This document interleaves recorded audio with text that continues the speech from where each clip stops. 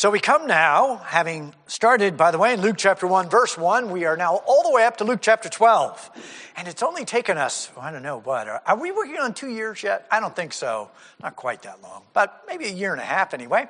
But we're almost to the end of Luke chapter 12, so take heart. We're going to be looking at verses 54 to 59, and Jesus is addressing the crowds now. Those folks out there who are gathered to hear what he has to say. He's made his way from the Galilean ministry to the Judean ministry. He's not that far from the end of his life. Shortly, he's going to do the triumphal entry. He's going to, for the last time, enter into Jerusalem. That is mere weeks, maybe months, but not many, into the future. And this is the group down there in Judea that have all gathered together to watch, as it were, the show. Jesus is confronting the religious leaders, and he's confronting the crowd. And we've now come to the place where there should have long ago been national repentance. There should have long ago been a complete uprising of all of the nations saying, this man is our Messiah.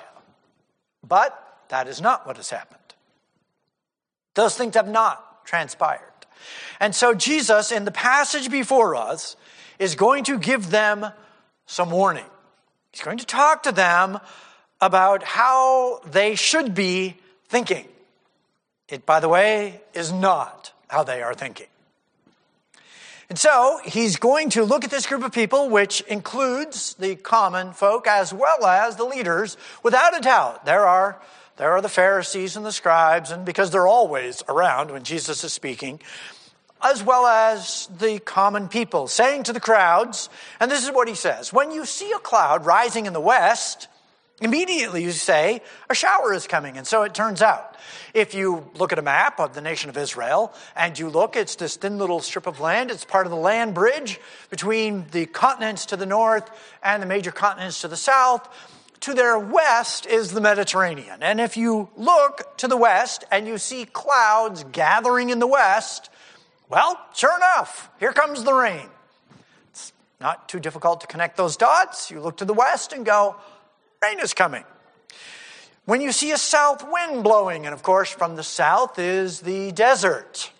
And so when the wind starts coming up out of the south, you say, well, it's going to be hot today. And it turns out that way. You hypocrites. You know how to analyze the appearance of the earth and sky, but don't you know how to analyze the present time? Now, I should just mention, the verse here about don't you know how to analyze the present time. There's a fairly vocal group of people who kind of latch on to that verse and want to apply that to today. And they open up the newspaper or they go on the internet and they look and they say, well, there is no doubt that we should analyze our own times. And obviously we're in the last times.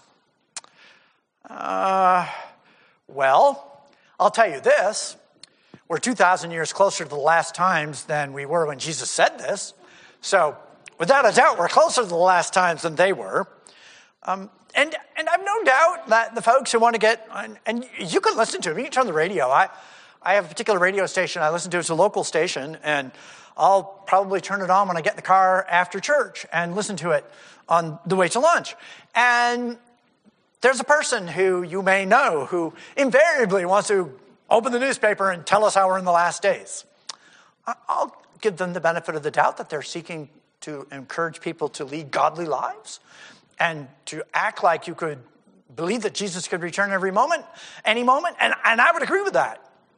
Reading the newspaper and determining that, however, is I'm not completely sure. That is a little more interesting. Let me just read to you a couple of passages to talk about the last days. And you listen to these passages and ask yourself, have we seen this happen yet? And by the way, I should note that Jesus could return at any moment. There's no prophecies to be fulfilled to prevent the arrival of Jesus before the sermon is over, let alone the sentence. And Jesus could appear any second. Absolutely believe that, and we should strive to live like that.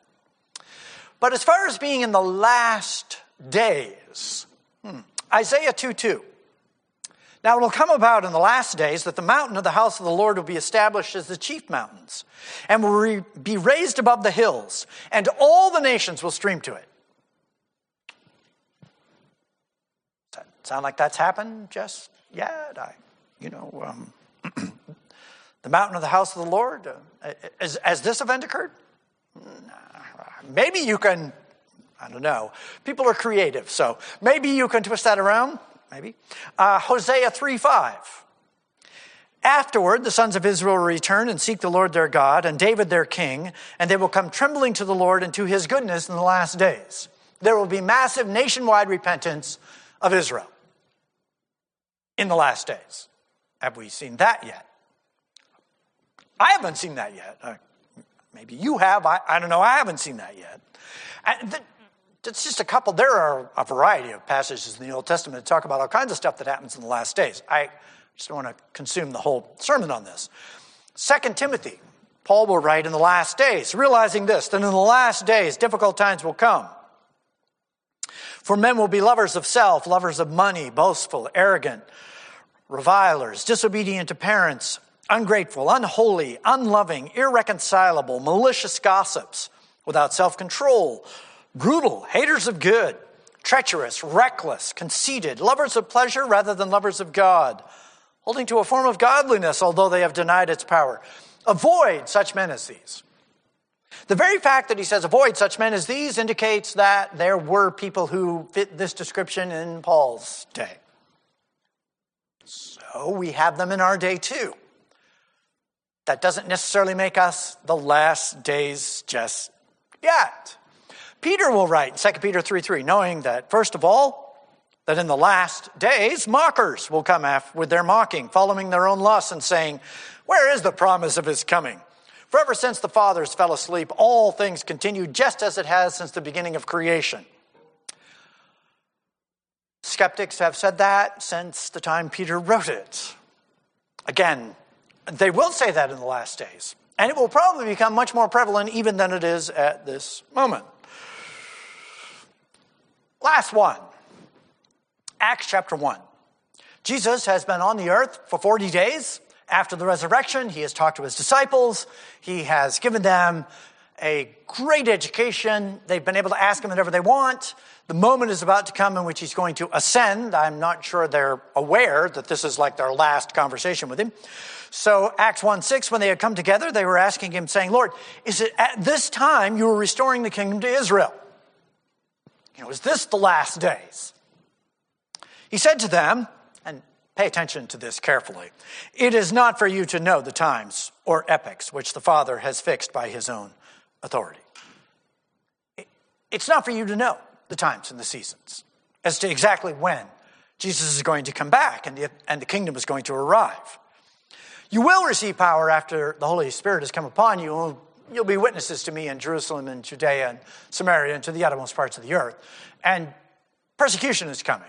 Whether the kingdom is coming or not, well, it could. And of course, as Jesus gets done saying this, he's suddenly taken up out of their sight, and there they are standing there looking up in the sky, and the angels look at him and go, Man of Galilee, what are you doing gazing upward? This same Jesus that you saw go in like manner will return. When? Well, it's not for you to know the seasons or the epochs. It's not for you to know. Jesus just got done telling them that. So when is Jesus going to return? Well, at any time. At any moment. In fact, here in Luke chapter 12, we just, a couple of sermons back, sat and talked about Jesus saying to them, you need to be prepared for my return, which you recall they may have scratched their heads over since he was standing right in front of them. But he said to them, be ready for my return because I am going to show up like a guy who went to a wedding feast, which in the ancient world, wedding feasts, how long did they last? Until they got done, until the food ran out or until the wine ran out. They just lasted days. And he said, you guys need to be prepared for my return like those servants who were prepared for their master who is going to return from the wedding feast. And whether he comes in the middle of the night, at the second watch or the third watch, blessed is that servant who is prepared. That's what Jesus says about his coming. He also says, if the good man had known when the thief was going to come, he would have prepared for it. So Jesus is going to come like a thief in the night, who's obviously wants to surprise you. The whole idea of getting in and stealing stuff is make sure you don't know they're there. Jesus is going to come in a way that you don't expect. It's also likened, not in Luke, but it's likened to the flood. When the flood arrived, the whole world was completely unprepared. That was the whole idea. Just like they were eating and drinking and marrying and giving in marriage until the flood came and took them all away. So will the coming of the Son of Man be. It will arrive in a way and at a time in which you don't expect. And then suddenly, Jesus will come back. So what he's saying to them, and this particular passage to which he's talking to them, he's not talking in this passage about his second coming. He's talking in this passage about his first coming. The one in which he is standing right there in front of them. That's what's happening here. He's looking at them and saying, look at all of these miracles I've done. Look at all these signs I performed. Look at all of this, and yet you can't quite connect the dots. And then he calls them hypocrites. You guys are all a bunch of hypocrites. Well, why? Well, because if you said to them, why don't you believe Jesus is your Messiah? They would say, well, I don't have enough evidence. You don't have enough evidence? It's funny, you think you can predict the weather by looking over there and seeing the clouds or feeling the wind coming from the south. You can connect those dots just fine. You have no problem drawing those conclusions about what the weather's going to be, but you can't put together that Jesus is your Messiah?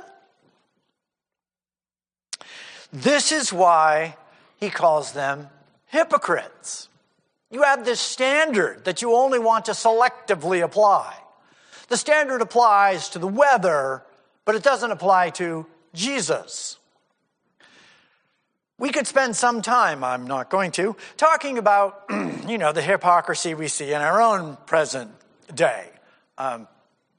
Those folks who want to tell us that, the earth is warming up and they get in their jets and fly around from one opulent event to another, telling us how the oceans are all going to rise and just flood the place out while they're spending millions on beachfront property, right?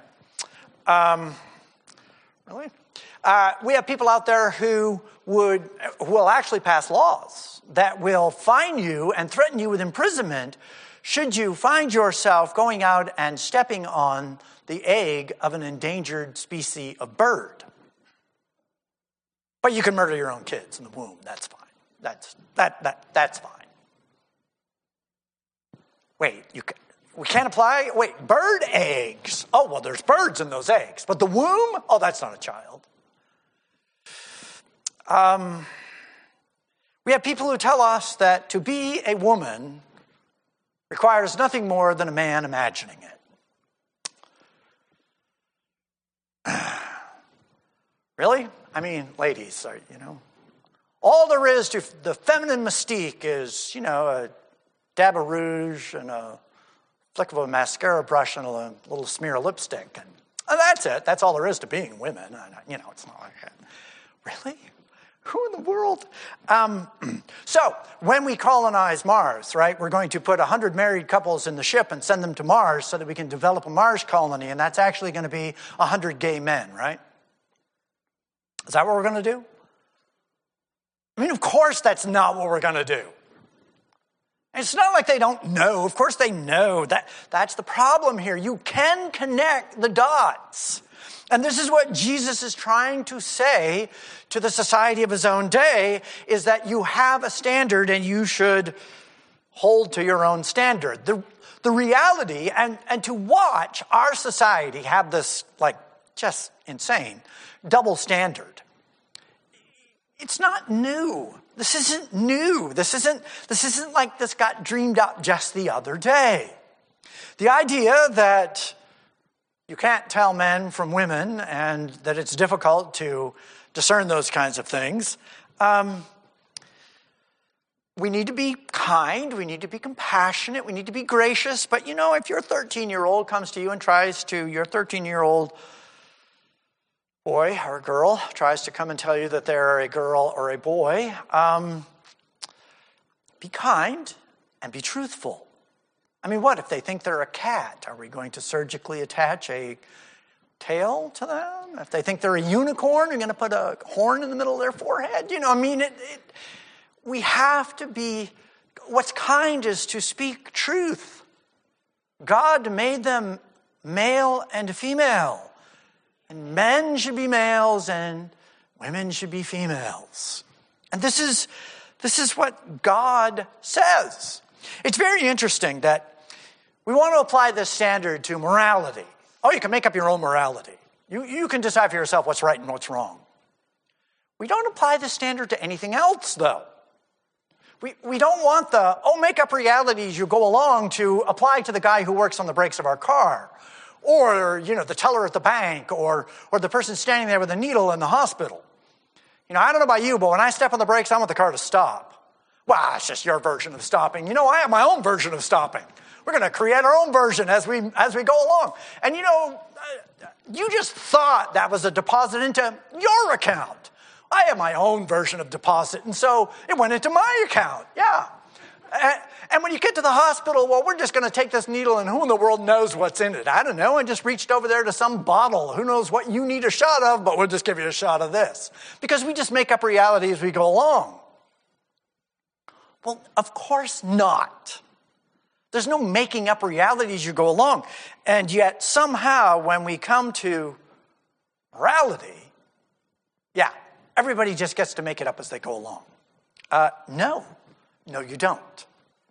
And Jesus is looking at his society, at the people of his day, and he is showing us God's standard. And God's standard is, you are going to be held to God's reality. The sooner we hold to that and understand that and work at being people who believe that and live like that, it's going to be a lot better for our society. We will be lights. Kind. We need to be kind and compassionate and gracious, but the truth is still the truth. And we need to kindly speak the truth. And by the way, the confusion of men and women, this did not just start 20 years ago, okay? I am familiar with, because I do some study, there's this ancient book that I've read. It was written about 3,500 years ago. And it was written in a language we don't really use here in America much, but there are some people who use it. It was written by this guy who you probably heard of. His name was Moses. Yeah. And it's this book called Deuteronomy. And in it, chapter 25, verse 5, 3,500 years ago, that's millennia, he wrote this: "A woman shall not wear a man's clothing, nor shall a man put on a woman's clothing, for whoever does these things is an abomination to the Lord your God." Men dressing like women and women dressing like men is 3,500 years old. This isn't new. This didn't just happen last month or in the last couple of decades. This is an issue that has to do with perversion. That's what it has to do with. And so God forbade it. Now, this means that women should look like women and men should look like men. Understand that at the time Moses wrote this, everyone wore robes, right? So, we're not. But however it worked, women had female-looking robes and men had male-looking robes. So whatever that looked like. There's no doubt that you knew who was who. No one gets to rebel against God. The evidence is clear. God gives us his word. And so Jesus is looking at the crowd in front of him and saying, okay, wait a minute. You don't want to accept me as your Messiah, and yet you think you can predict the weather. You can, through just connecting a couple of very small dots. Well, there's clouds over to the west, therefore, it's going to rain. Or the wind is coming up from the south. Wow, it's going to be hot. All right, well, if you could do that, how in the world is it you can't conclude that Jesus is your Messiah? Let's just take a second here, or maybe a minute or two, and let's look at some of the evidence that they would have been able to look at, to conclude that Jesus was clearly their Messiah. So if you're the Jewish leaders, and by the way, the Jewish leaders should have been leading the nation into concluding that Jesus was the Messiah. So if you're a leader at this time, in order to be a leader in the synagogue and to be a leader within the nation, you're, 50, 60 years old. They have respect for those folks who had some years on them and some gray hair. So these are the men who have been around long enough that they should be the ones in the forefront of affirming that this guy, Jesus, we've known this guy our whole lives. Oh, and by the way, let's review who he is. Okay, so what have we got? There's two. It's not just Jesus. Remember, there was another guy named John the Baptizer. The birth of John the Baptizer, his father, Zacharias, was a priest who was doing his priestly duties in the temple in Jerusalem when he saw an angel. Remember, he came out and he couldn't speak. And they're all like, oh, wow, we don't know what the deal is here, but, he's unable to speak. And he goes home, and the next thing you know, his wife gets pregnant, and she's in her, 60, 70. I mean, she is well past the age in which women should be having a child. And yet she has this child. Now, if you're Jewish, you immediately think of Sarai. I mean, this is part of their heritage. This is part of who they are. This is not some obscure, No, this is who they are. They are the children of Abraham, and they are descendants of Sarah, who got pregnant in her old age. So when Zachariah's wife showed up pregnant in her old age, everyone should have gone, wow, this is God. This is God at work. Wonder what's going to happen with this guy. And of course, then comes the birth of Jesus. Mary ends up giving birth to Jesus, and at his birth, the shepherds see the angels in the sky, and they come forward looking for this one whom the angels talked to them about. The Jewish nation, they knew angels. They're familiar with angels. This is part of their heritage. Jacob saw the angels coming down on the ladder. There are angels. The cherub are on the very curtain between the holy place and the Holy of Holies. Again, the angels came and spoke to this guy. And then the leaders, now they would have only been younger. They would have been in their 30s, somewhere in there. But they would have been being discipled, being mentored. And when the wise men showed up from the east, secular wise men, and said, where is he that is born king of the Jews? You think these guys weren't sitting right there when this event transpired?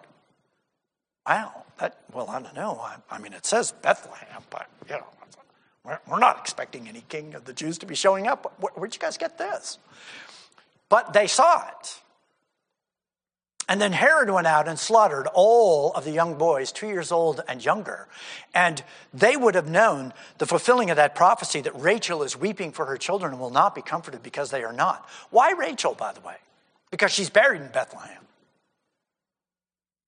Leah is buried up there with Jacob and Abraham and Isaac, but not Rachel. She got buried in Bethlehem. So she's weeping for her children. They would have known that. They would have understood that. And then when they show up at the temple with Jesus, immediately here comes Anna, who's a prophetess, who says, this guy, this is exactly who we're looking for. And the other guy, whose name escapes me at the moment, it's somewhere in these notes, but I'm missing it. The guy who came and immediately picks up Jesus in his arms and says, I've been waiting for the birth. And God has told me that I won't die until I see him. And so he did. And then Anna comes up and she confirms the exact same thing. So these guys would have been alive during this. They would have seen all these events come to pass. They would have known these people. And then Jesus, you will recall, shows up when he's 12 years old and sits down, and they're astounded. Anyone who wanted to actually look at the genealogy of Jesus, clearly it's available. Matthew records it, and so does Luke. Anyone who wanted to actually know whether they should put a descendant of David to sit on the throne, which, by the way, the last guy to sit on the throne of David was Zerubbabel, and after him, the nation was was once again defeated, and they didn't get to put their own guy on the throne. And when they did finally get around 170 AD, to be able to put someone who they wanted to on the throne, they picked a guy who was religious, not a guy who was a descendant of David.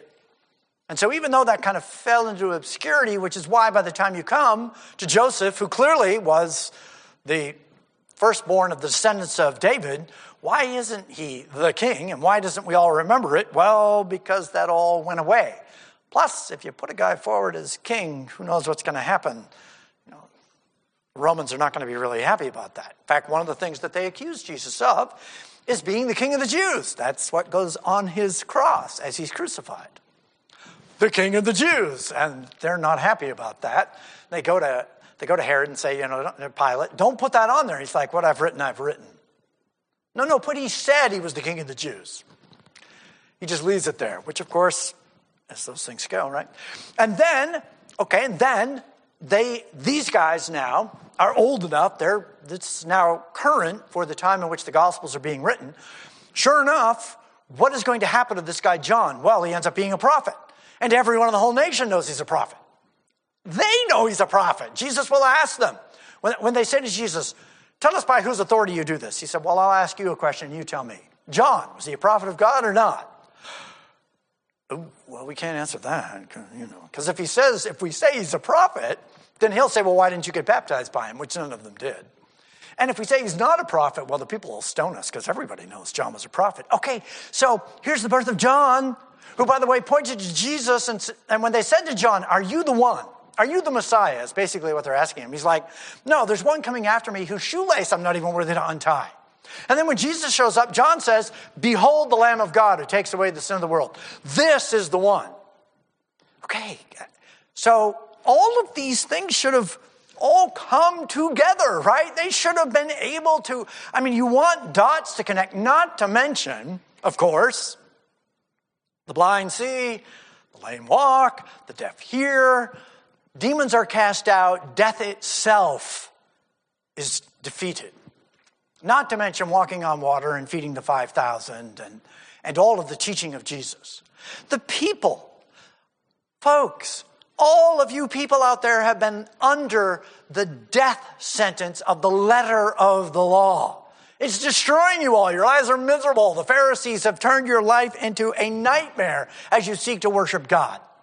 Jesus shows up and breathes life into the spirit of the law. Explains it in a way that is transformative. The people should have been just thrilled to have this guy in charge of them. Nope. No. Which is why he's speaking to the crowds. Well, he only does all those miracles by the power of the devil. That's all. He's just inspired by the devil. Really? Really? You can't connect these dots? This is what Jesus is saying to them. When he finally arrives at Jerusalem, which we'll get to in Luke 19, as he comes for the last time, Luke 19:41, when he approached Jerusalem, he saw the city and wept over it, saying, if you had known in this day, even you, the things which make for peace, but now they're hidden from your eyes. For the day will come upon you when your enemies will throw up a barricade against you and surround you and hem you in on every side, and they'll level you to the ground, and your children within you, and they will not leave in you one stone upon another, because you did not recognize the time of your visitation. You simply would not avail yourself of the opportunity before you to accept Jesus as your Messiah. God will tell Noah, my spirit will not always strive with man. And there comes a moment when God is like, okay, enough. Now is the accepted time. Now is the day of salvation, which is why I read from Hebrews 6. The problem with Hebrews 6 is those folks were probably either the very people Jesus is speaking to, or at least likened to them. The problem in Hebrews 6, these are not people losing their salvation. These are people who have had the benefit of all of these things. All of them have come to you, and all of the work of God has been poured on their life like rain. But instead of bringing forth good fruit of belief and repentance, they bring forth the thorns and thistles of rebellion and unbelief. So, the rain fell on you.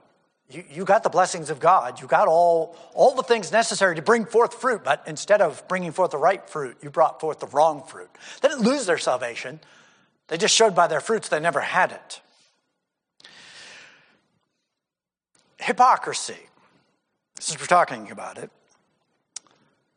I don't know about you, but the Christian life continues, even at this point in my life, to be a continual challenge every single day. I have to get up and die to myself daily. Maybe some of you don't. Maybe some of you have somehow managed to get over that hump. I certainly haven't. I have to get up and die to myself every day. Does that make me a hypocrite? Am I a hypocrite just because I'm not perfect? Obviously not, right? Hypocrisy is when you are putting on a false face. Great examples of hypocrisy. Judas. Judas is this guy who is right there with all the rest of the disciples, but clearly he's been drawn to this whole thing the whole time because he's thinking about that throne, and boy, is it going to be great to sit on that thing and to finally be able to rule and reign, tell everybody else what to do, and I'm going to be rich and famous, and that's what I'm in this for. And when it became clear, even to Judas, which is surprising because it wasn't all that clear to all the rest of them, but it became very clear to Judas that, I don't think Jesus is ever going to put us on any thrones here, not in this life. He went and betrayed him. Why? Because in his heart, it was all just an act. A good act, mind you, a really good act. When Jesus sat there at the Last Supper and said, one of you will betray me, they didn't all go, Judas, no doubt, it's Judas. That's not what they do. They all go, is it me? In fact, if you were to put him on the spot and say, who do you think it is? They'd all go, well, I don't know, but I'm sure it's not Judas because, he's the guy Jesus gave the money to. Obviously, he trusts him. Judas preached like everybody else. Judas did the miracles like everybody else. Judas had the same kind of ministry everybody else had. Nothing outstanding. You say, how could he do that? Well, he did it. It was all done with the power of God. Jesus gave Judas the same authority he gave everybody else. You didn't do that on your own power anyway. The one time they tried to do it on their own power, remember, was the guy that they couldn't cast out the demon from his son. Why? Because Jesus had taken the 3 leaders with him up on the Mount of Transfiguration, and they were left to themselves. And instead of relying on the power of God, they relied on themselves and couldn't get the job done. So, Judas is a great example of a genuine hypocrite. Only you know if you're a hypocrite. Only you know if you really desire to serve God. What's going on in your heart? Why do you get up every morning and try to die to yourself? Well, if you're doing that, you're not a hypocrite. If your heart of hearts, if your true desire, if deep within you what you truly desire to do is to serve God, well, that's not hypocrisy. The fact that you fail at that is just part of living in this world. Our old nature has not left us yet. Not yet. Jesus will go on and say to them in the next section of this, he's talking about the weather, and now he goes to the next part, and this is a different kind of warning, but it's a really important warning. He says to them, verse 57, why do you not even on your own initiative judge what is right? Stop and look at reality and connect the dots here. Because if you don't, there is a window, there's a moment, there is time, and at the time Jesus is speaking to them, they still have some time. That door will close and it will be over, and they will not. They'll commit blasphemy against the Holy Spirit, and the door will close.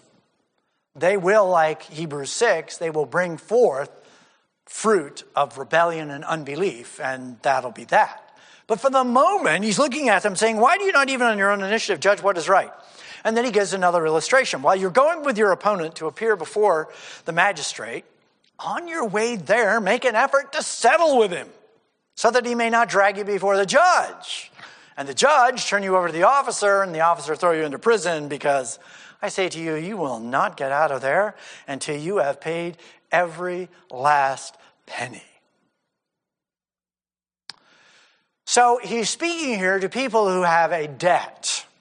They have, for somehow or another, found themselves through borrowing or whatever the circumstances are, they owe someone money. And the person has decided that they're done. The moment has come where we're going to resolve this one way or the other. So they're going to take you before a magistrate, and the magistrate, and it's interesting historically, you can check this out, this is how this went. This was the procedure of that day and age. You'd go before the magistrate who would hear, the person would basically present that this person owes me money, this is the evidence that they owe me money, and bring that forward. Okay, so before that event occurs, because once that event occurs, particularly if you actually owe them the money, this is the moment to negotiate. This is the moment for you to say, please, I beg of you, just give me, 12 hours or till the sun goes down or something. Do something. Because if you don't do anything, if you just kind of let this event unfold, what's going to happen is you, in fact, are in debt.